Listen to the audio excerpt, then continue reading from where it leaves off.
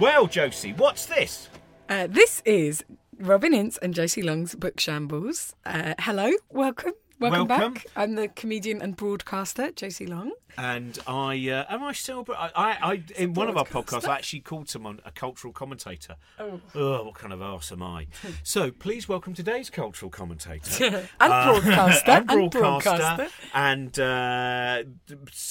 fantastic musician as well, and a stress wrangler, and an art historian. Today he will officially become an art historian because we're very lucky to have him when he is actually going to be finding out the results of his. No, it's not a master. Is it a master's? It's my second degree. My first degree was performing arts, and I did that at Middlesex University in the late 80s. So I didn't really want to do a master's in art history. I wanted to do something a bit more elementary. And that is David McColeman speaking, who has spent about the last 3 years of his life in the National Portrait Gallery Cafe, haven't you? Last 4. 4 years. Yeah. And today you're finding out your results. Yeah, there's a summer party this afternoon, and the summer party happens immediately after the examinations board meeting. So somebody appears at the party with a sheet of paper with the student numbers and the scores on them. That's a very cruel thing to do at a party. Yeah, I know, but if you want to find out today, that's how you find out. There's an email after the weekend. But I want putting out of my misery because I sort of had a month in the spring where I just stayed I just had a Trappist monastic experience at home with Fra Angelico and the Dominican observance and all of that stuff, and I was just at home breeding dandruff because I was like getting out of bed, going straight to my computer, and then the guy that I live with would get home and sort of like say, "Have you eaten today?" And I would be like, what? And then collapse into bed, and it was like that for a month. When I did my dissertation at university, I got a bit behind, and it was so stressful that my boyfriend at the time locked me in a room at his mum's house with my friend's laptop. It was slightly pre-music being able to be on MP3s, so I had one MP3 on the laptop that I could listen to, and it was Lovely Day by Bill Withers. So for a week solid, I listened to Lovely Day by Bill Withers, went to bed. And so I think everyone has to have that experience at the end of... Yeah, music sounds fantastic when you study. Yeah. Can you write and study with music with lyrics, though? No, I can't.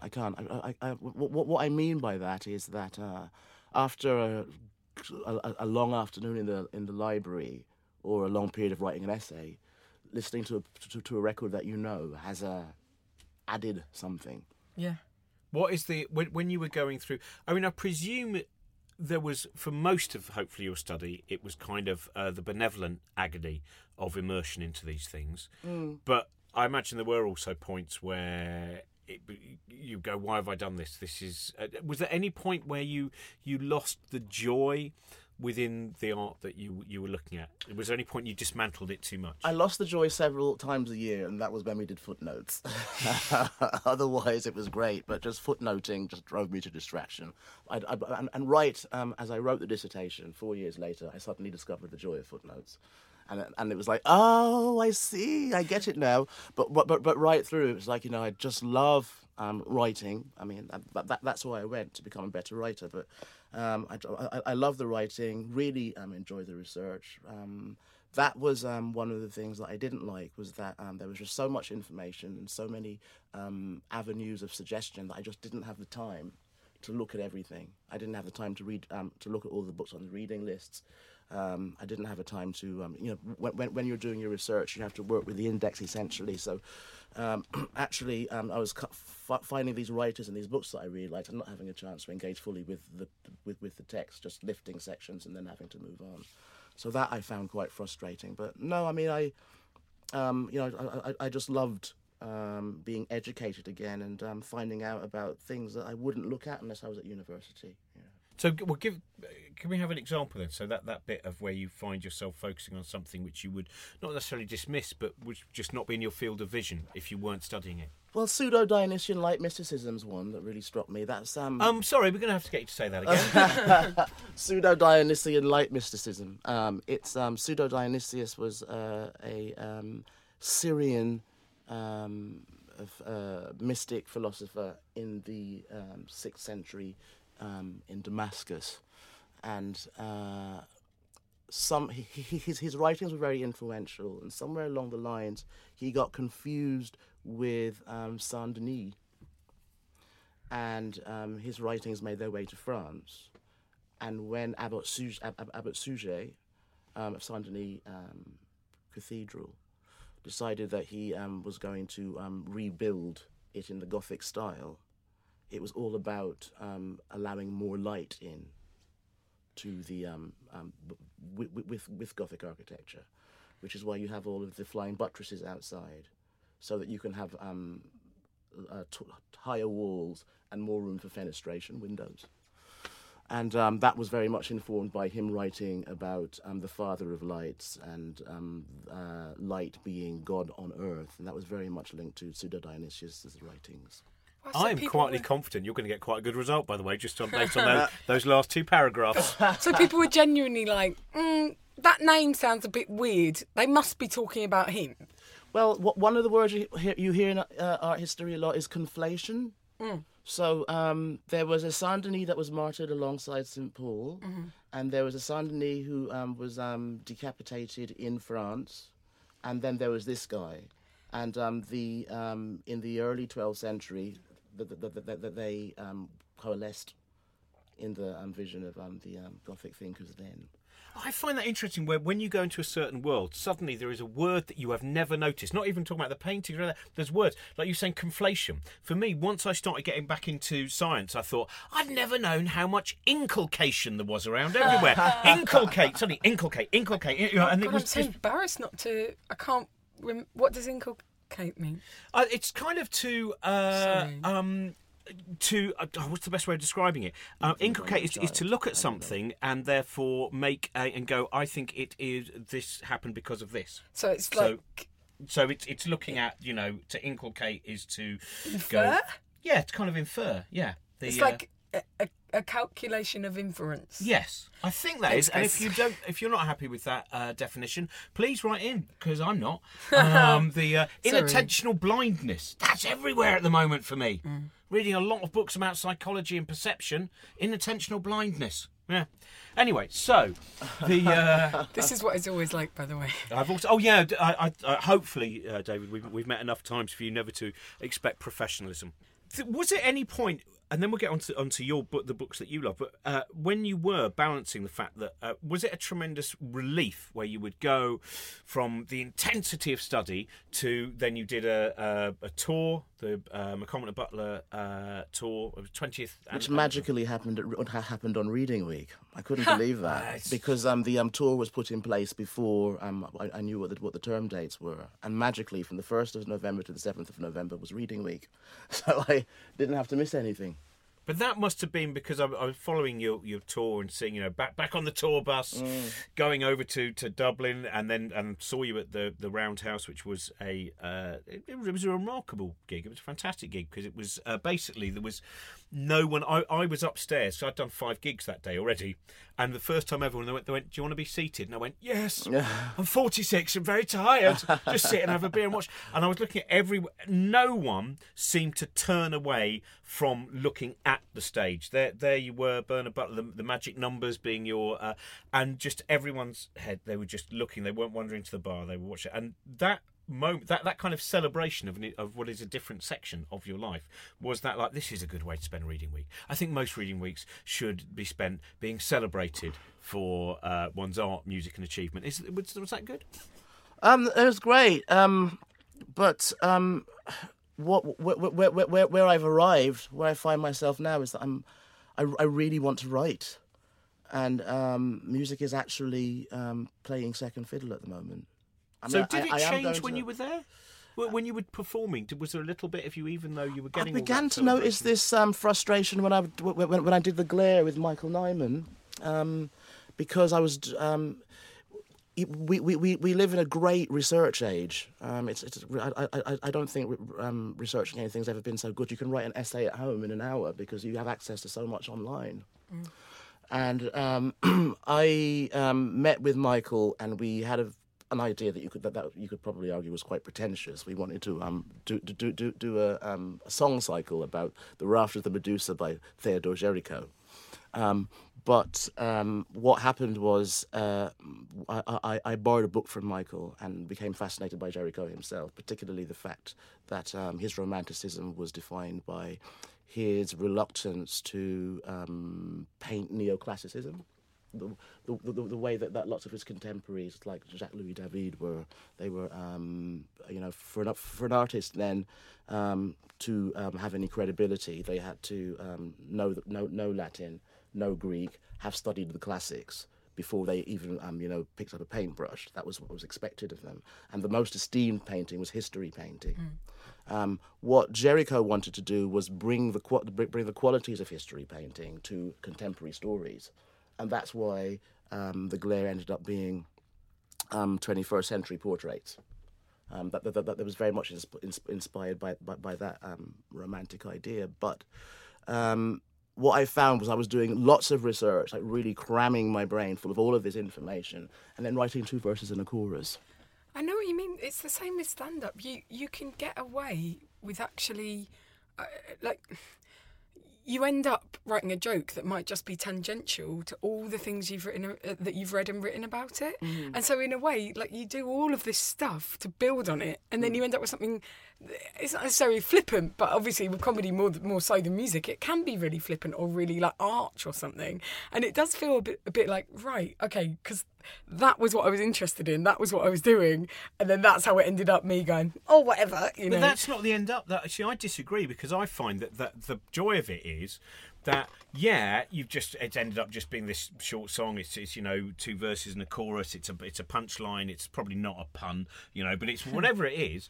But the fun was your alibi for reading all those things. Like I was the other day, I was writing this thing about sleep, and when you were saying about the access for research is brilliant, I thought I must write something about fatal familial insomnia, which is a hideous, very, very similar to Sounds awful. Kreutzjakov or Mad Cow. It's a really terrible thing. Whoa. And you basically can't sleep. You die from inability to sleep. Bloody But hell. I was able to just call up all of these different papers, different bits of research, and in the end, it was 2 lines.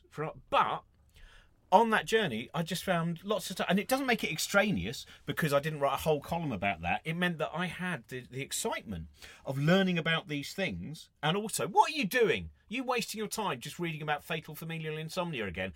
Actually, darling, it's for work. but it was only 2 lines and a pun. Well, I suppose that's sort of something. This says something about what it means to be an artist, because it's almost like it's not enough to have all that for yourself. You want then to process it and share it, and you want to share it in a manner that feels more full, So then maybe, I don't know whether that's necessarily that healthy, because maybe it's healthier to go, I read all that stuff, I found it fascinating, I feel bigger and brighter and better intellectually for it. Now I'll go and make some lunch. But it's almost like, do you see but what then I you'd mean? have It's to have like a job. You'd have to have a job. You wouldn't have the time. The reason you have time to do all that research and just turn it into 1 line or turn it into a song is because there's this secondary thing, which is meant to be the primary thing, which goes, there we go. Unfortunately, that song did all right, and that's made just enough for me to now go and read another book that my alibi is that it's for a song. And also, what I think would it's say great. is, it's good to have songs built on such solid intellectual foundations. Do you know what I mean? Yeah. The other thing is that the writing form I'm most attracted to, I suppose, is the essay, because I'm more drawn to non-fiction than I am fiction. It's just worked out that way, and it's been very interesting, because I heard someone say at university before I left that I'm really looking forward to this degree being over. It'd be really nice to read a novel. And I really liked the way that sounded. And I started saying it. I'm really looking forward to the degree over. I'd really love to read a novel. And I got out of there, and I decided, right, I've been watching all these Woody Allen films all my life. Time to read Dostoevsky. I picked up Crime and Punishment, and I lasted about a day. And then I was straight onto the US presidency. Quite an unexpected development. I wrote 2 pieces about Donald Trump, and then decided that I really should do my research. And then that kind of quickly mushroomed in, right, I'm going to America in September to, write about the race. One of the things I found out was that Thomas Jefferson, the 3rd president, and John Adams II, they died on the same day in 1826, July the 4th, 50th anniversary of the of independence. And whilst I'm gathering all of this information, I'm thinking I really need to keep this to myself because I want to come out glowing. But then, something like Brexit happens, and you just have to write. I mean, if you're an essayist like me, you just have to write paragraphs every morning. But it was really useful to know that fact because it's 190 years ago, almost to the day. And it was really nice to be able to marry up this portent idea of Bowie and Prince to cultural icons of Western symbiosis. That's how I describe them in the essay.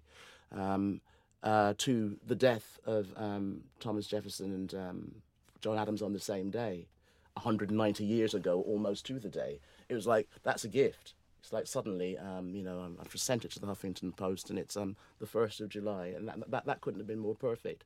So like you say, it's really worth just gathering and gorging on all this information, but you're more likely to be able to enjoy that synchronicity if you're writing an essay, I think, than if you're writing verses in a chorus.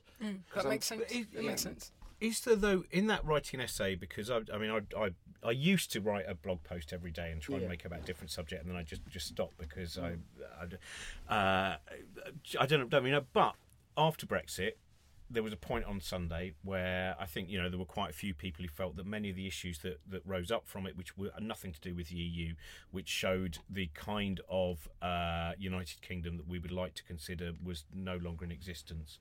And you would see a certain level of kind of broadly broadcast hate. And I wrote a piece. I wrote about 1,000 words just about what it meant and why certain people were reacting. It was nothing to do with the EU. It really, there was something. But I don't know whether it mattered whether it was then I put it up anywhere. It was that part of the thing of writing an essay, and I suppose it depends on, it might be different for you, which is not to share the knowledge, but just to get the words out of your head, that it becomes this act of trepanning, that this thing festers and it pulses, and you go, I need to get these words out. And then hopefully it needs, in one way, it needs some kind, it doesn't matter how big the readership is, it needs to have a purpose, which means there it is and someone else can see it if they want. I don't know whether you've... Well, when it comes to the knowledge in an essay, I think that one of the things that I really enjoy about a lot of the essays that I've read is that they just indicate several directions in which you can travel after you've read it. I mean, they might make a passing reference to something. Cornel West is someone that I like to listen to.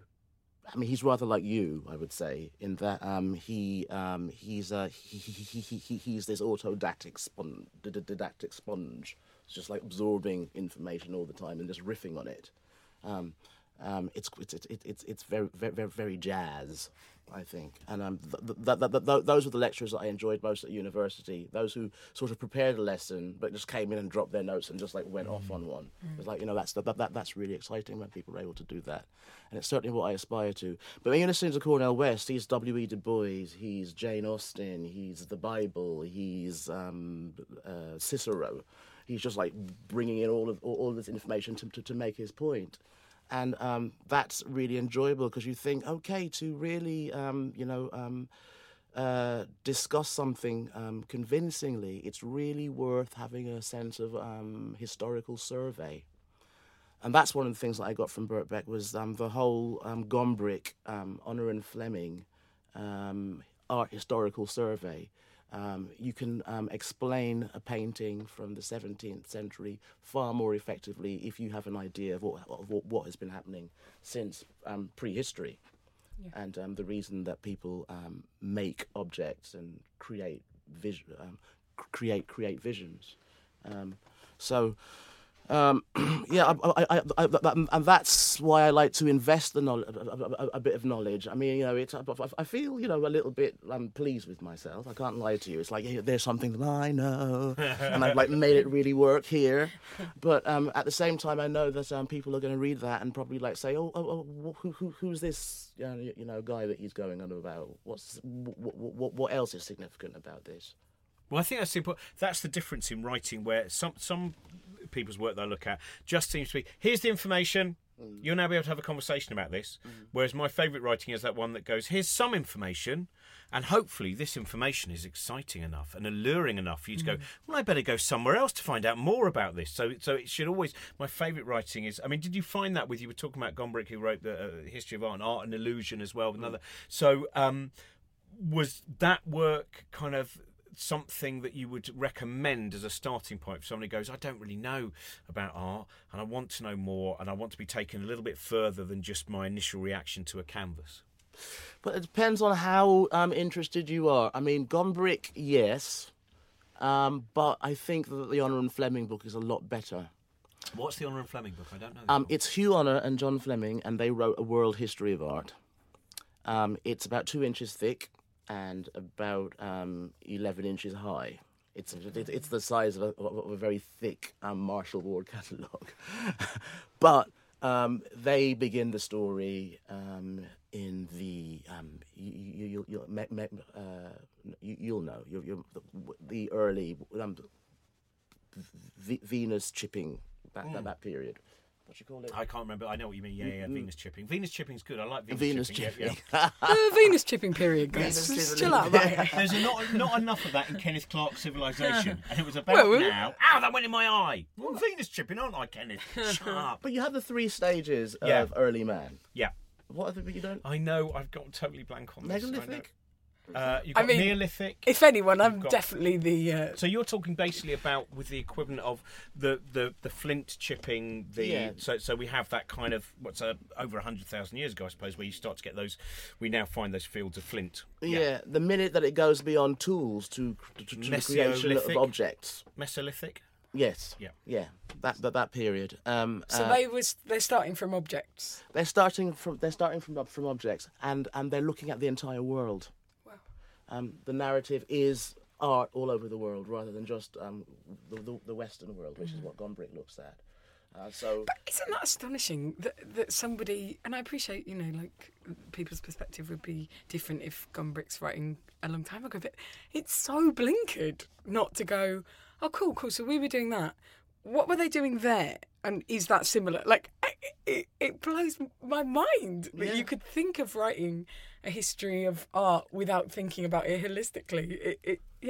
The compartmentalization is useful though, because what I've just been through. I'm lucky that I was doing. I'd have been a lot more dissatisfied if I was studying a world history of art at Birkbeck, because it's just too much. Yeah. But still, what Gombrich probably wouldn't indicate is the link between early Greek art and Egyptians. Right. Whereas Honor and Fleming you will spend time with the Egyptians. So where would you? Well, in terms of so that's a starting point, which is 2 inches thick and 11 inches high. Yeah. What was your starting point where you were? I mean, you would have been very young, I presume, when first band that would have been Thieves. Would that be right? So that's late 80s, early 90s, is it? Yes. Right, and then was there a point where was it already in you? Do you think were you aware of somewhere else you wanted to go apart from being a musician? Was there something else where you thought, you know what, this study, this desire? What were you reading? Like when you were on tour, what were the books that you were reading then? The thing is that what I've come to realise now is that there are a range of responses in my life that have signalled to me from very early on, but I haven't quite picked up on it. My sister was an artist, and she had a complete obsession with the Madonna and Child. I don't know why. But my mother had a friend who encouraged my sister's painting and would bring the Italian masters into the house. So I grew up with like Titian and Da Vinci and Fra Angelico on the walls at home, because my sister was like, just looking at these Madonnas holding babies. And then fast forward to that period that you're talking about, and I started going, it was, I'd been in Guyana for 9 years by that point, which is quite remote. And I got back to Europe with knowing about the Mona Lisa, knowing about the Leaning Tower, knowing about the Eiffel Tower, And these were all things that I had to tick off. It's like, right, I've got to go and see these things. And at the time, I was still trying to look at the books that were linked to the literature that I'd studied at O and A level. So I wanted to read more Dickens. I wanted to read more Orwell. I wanted to read more Jean Rhys. But then Jean Rhys again. The Jean Rhys alarm goes off. This is very good. You weren't here when Jeff Dyer was talking. Basically, it's not a podcast. There's some lovely collisions of because later on we will talk about, you have a John Berger book over there, which is the first book that John Berger was written about by Jeff Dyer, and we were talking about your enthusiasm and Jeff Dyer's enthusiasm for Jean Rhys as well. It's not a podcast unless I get to say enthusiastically how much I love Jean Rhys and how devastating she is and how incredible her writing is. So for those playing Book Shambles bingo at home, I would imagine they've almost got a line. So basically you were saying that you'd read these books at O and A level and you wanted to read more of them because we've just gone on a silly tangent. Yeah. So that was the point at which James Baldwin kind of got a hold of me. Wow. I saw a documentary called The Price of the Ticket, which if you haven't seen it, it's absolutely extraordinary. James Baldwin came into my life because I was at high school and in Guyana, and it was the bunk buster phase, you know. Oh, so people would share like a dirty book with each other. Sidney Sheldon, Danielle Steele, Harold Robbins. We were all reading these books about people, you know, Jackie Collins. We were all reading these books about people getting off with each other. You know. Oh, I've got one for your study as well. I've got a bonk buster called All the President's Wives. Yeah. And so I think, you know, no one really discussed the narrative. You know, it was just like, you know, okay, well, did you read the bits? Get to page 55. Right. Into the midst of all of this appeared Giovanni's Room by James Baldwin. And I can't remember who had it or why they were reading it, but as a young closet case, you know, and I was a born again Christian at the time as well, so I was like, you know, am I gay? Am I Christian? Oh my God, I'm damned. And Giovanni's Room appeared. Picture was the 1970s cover, and it's very interesting because you've got a very blonde white male in a brightly coloured shirt, sort of like leaning forward. It's a painting on the bed. And then behind him, there's this, like, you know, Italian guy just draped on the bed like that. So it left nothing to the imagination. But when I started to read it, it was like, oh.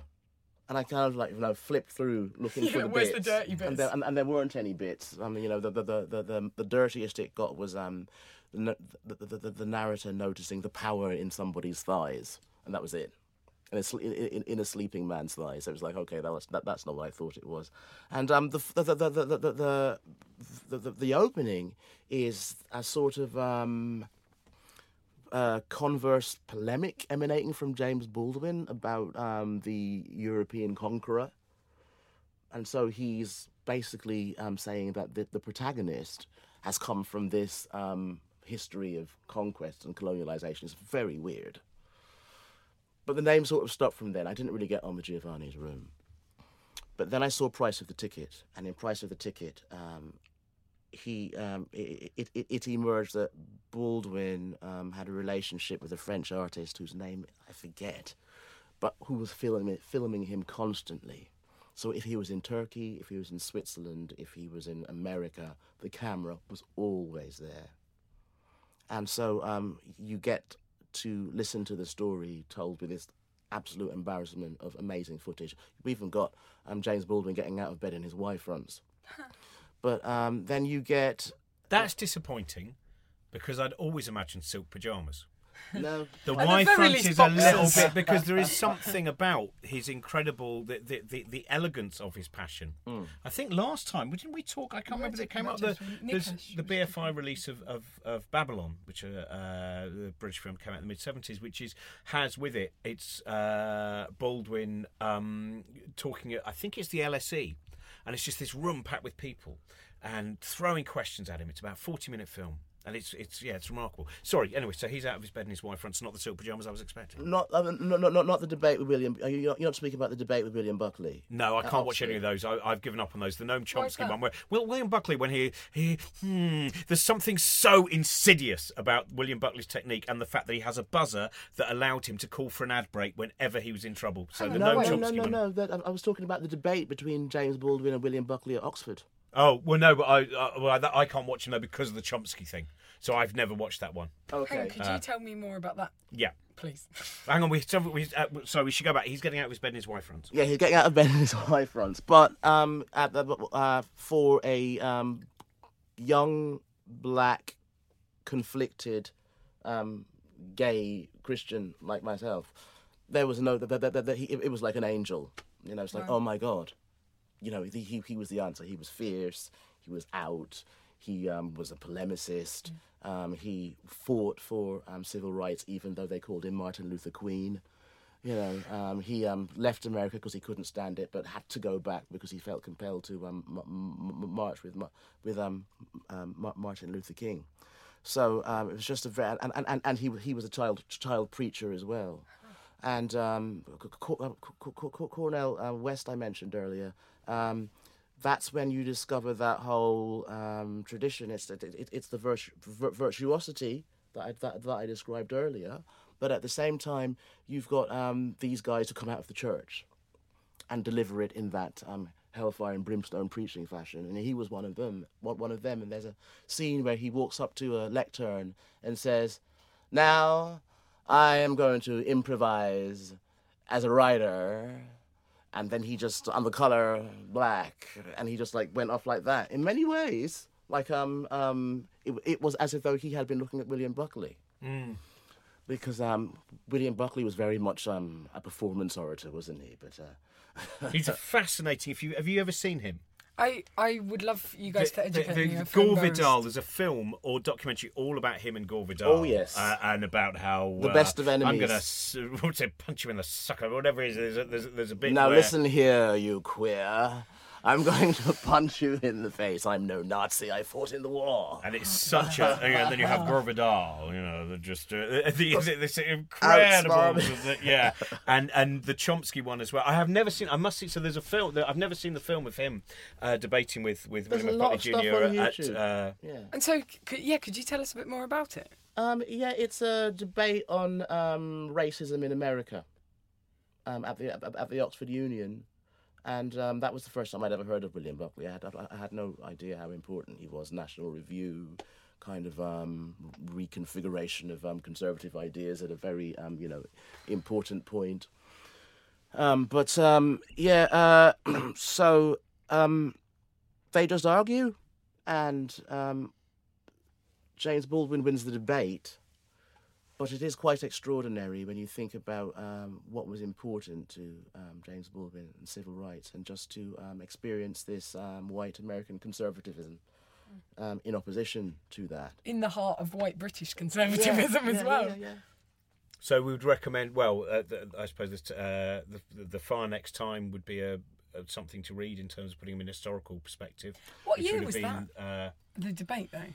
Sorry to interrupt. 1960 something. Because it's interesting to think, if that's the Oxford Union, who would have been there? Who then went on to be massively influential in British politics, and what does that mean? Yes, yeah. That's a good thing. Because you think about who might have been in that audience, and it's actually kind of... Well, in the spirit of Frost Nixon and that movie that you just made, I think that would be a fascinating film to see if somebody ever got around to making it. Just research who was members. Yeah. Anyway, sorry, I interrupted. Or a great book. You've given me an idea. Please, go for it, please. The interesting, because when you were, something I think I've mentioned before, which is a book by a guy called Chris Hedges.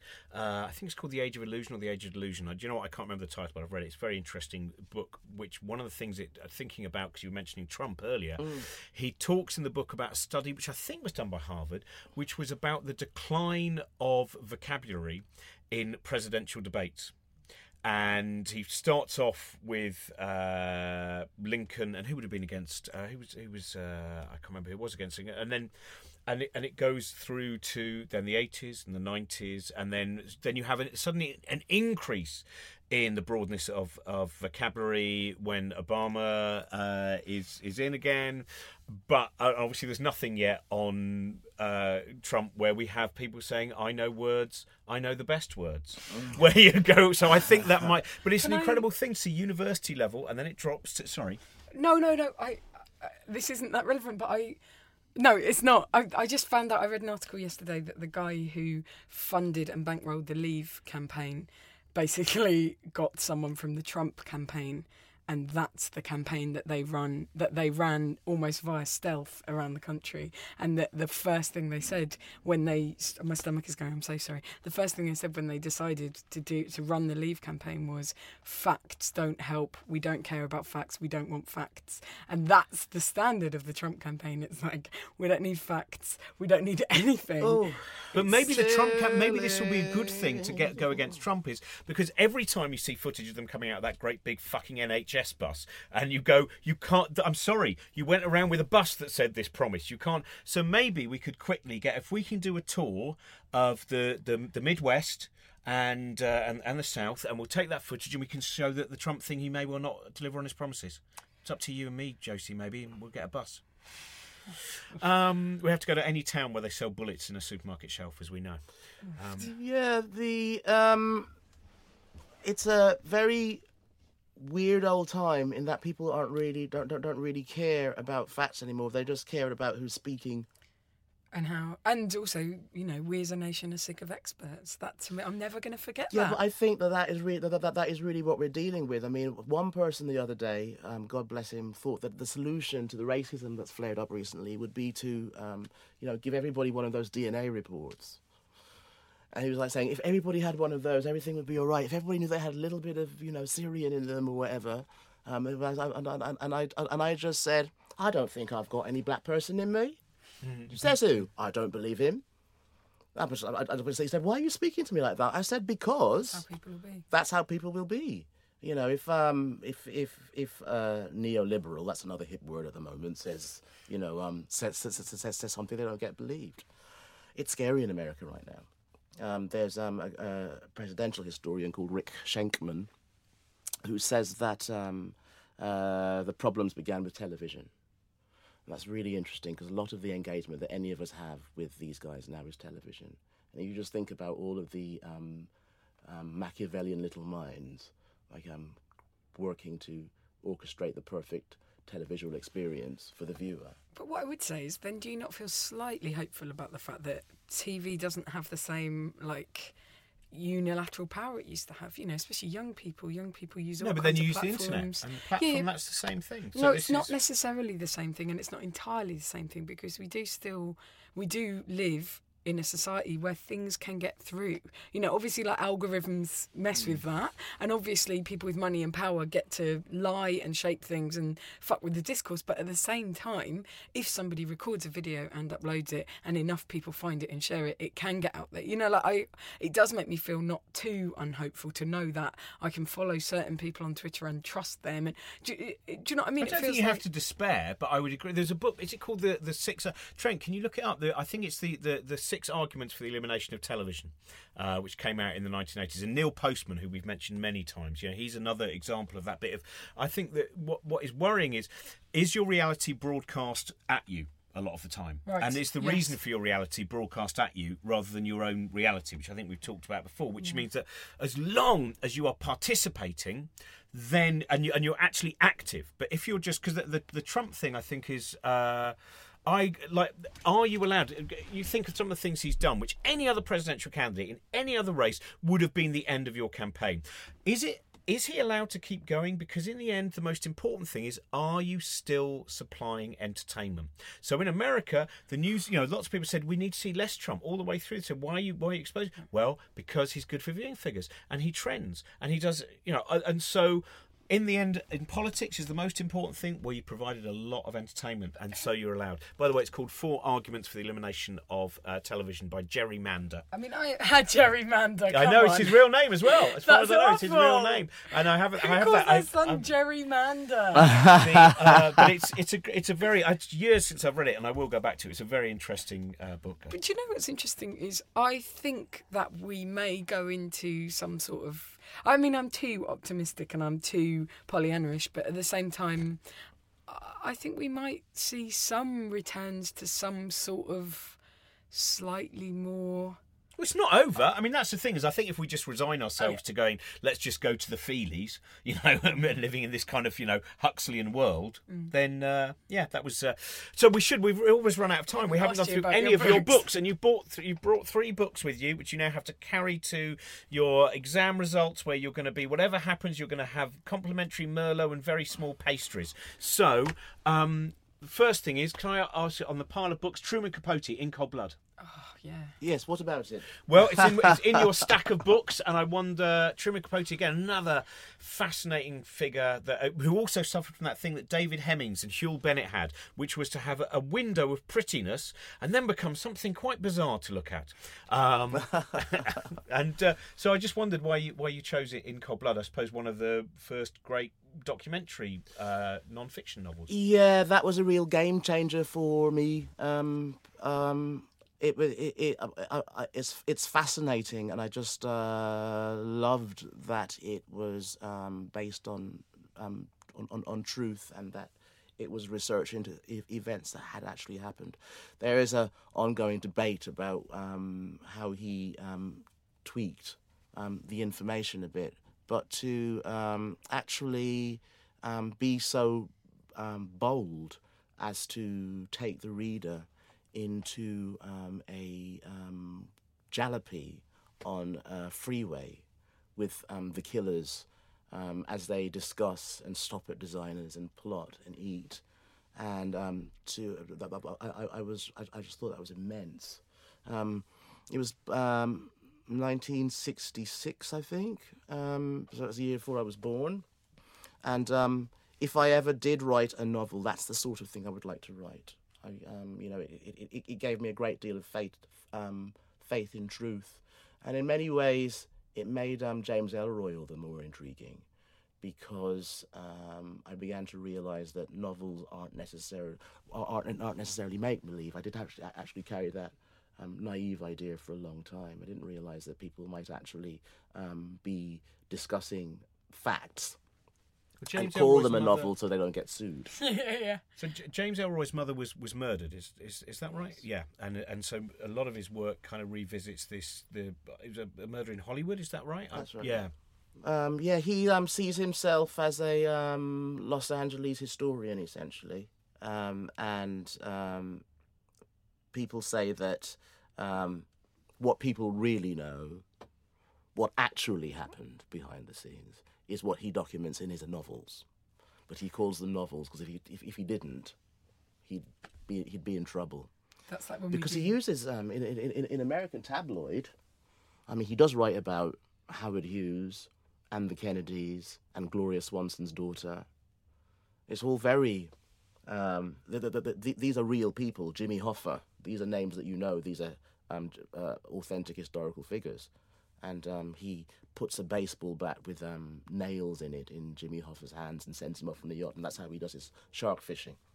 So I don't know if you know about the Truman Capote thing. How did we get onto James Ellroy? Sorry. It was non-fiction and fiction. Yes. And again, something we talked about before with Jeff Dyer about his jazz book, But Beautiful, which is mixing those things up. But Truman Capote, I read the thing which was he tried to write.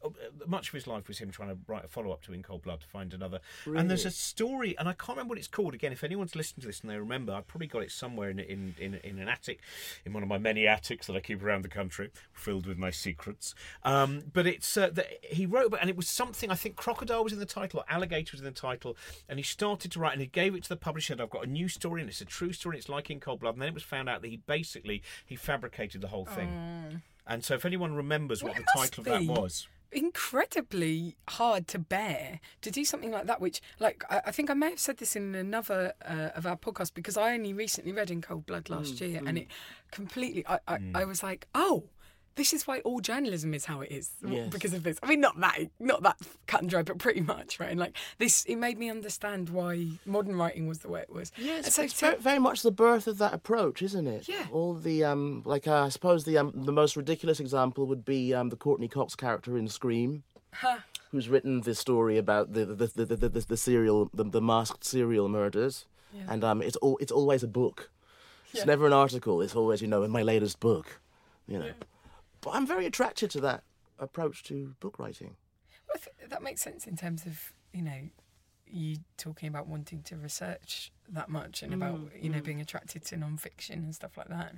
It's very courageous to actually want to sit with and get to know the criminals who perpetrated the crimes, to actually go to a sensitive place and ask questions when people are probably still in recovery from atrocity and whatnot.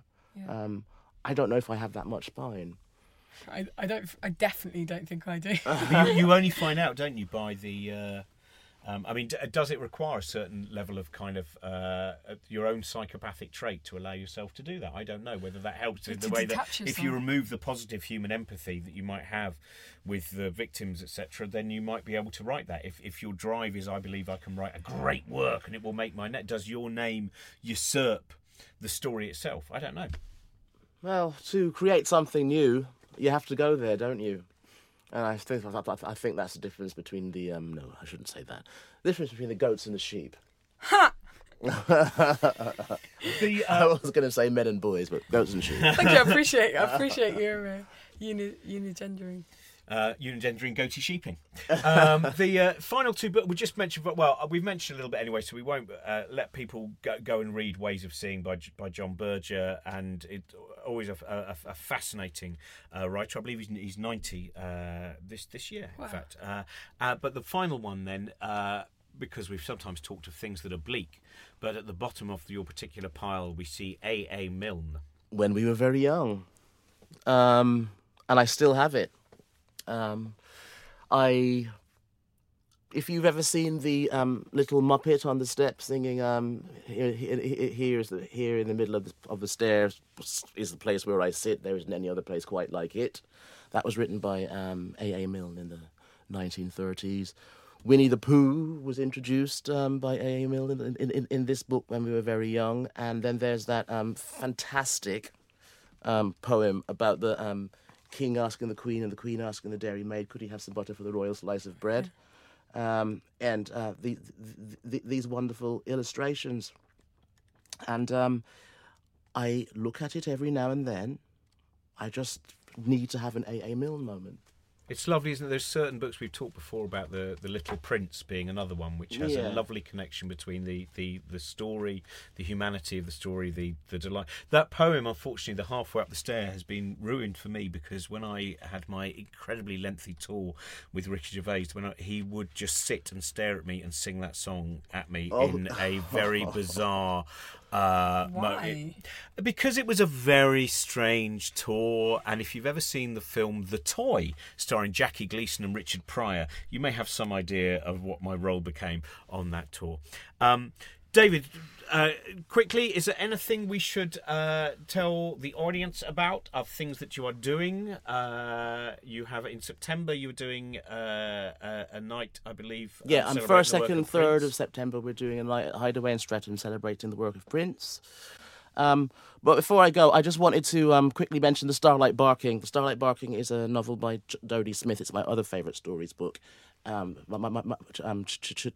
Kids fiction book, and it's about the Lord of the Dog Star Sirius coming down to the planet Earth to take the dogs back, because he thinks that they've been subjugated by the humans too much, and the dogs choose to stay. Of course they would choose to stay, wouldn't they? That reminds me, there's Philip K. Dick, one of his first short stories is about a dog that is chasing all the garbage men and trying to explain to the humans that these aren't garbage men, they are collecting different traces of humanity in preparation for the invasion. Did I say that it was a sequel to 101 Dalmatians? No. No, that kind of makes it, yes. So combination, 101 Dalmatians and Philip K. Dick. We've managed to get them sewn together. Pongo Perdita have a dog at number 10 Downing Street called Cad Pig. And I'm glad that we've had another show where we've talked about the work of James Baldwin as well, look. which is and there we are. Music for Chameleons. There were chameleons. I don't know why crocodile. There is another story I think he did with crocodiles or alligators. Music for Chameleons was the book, which was possibly not as true as had been deemed.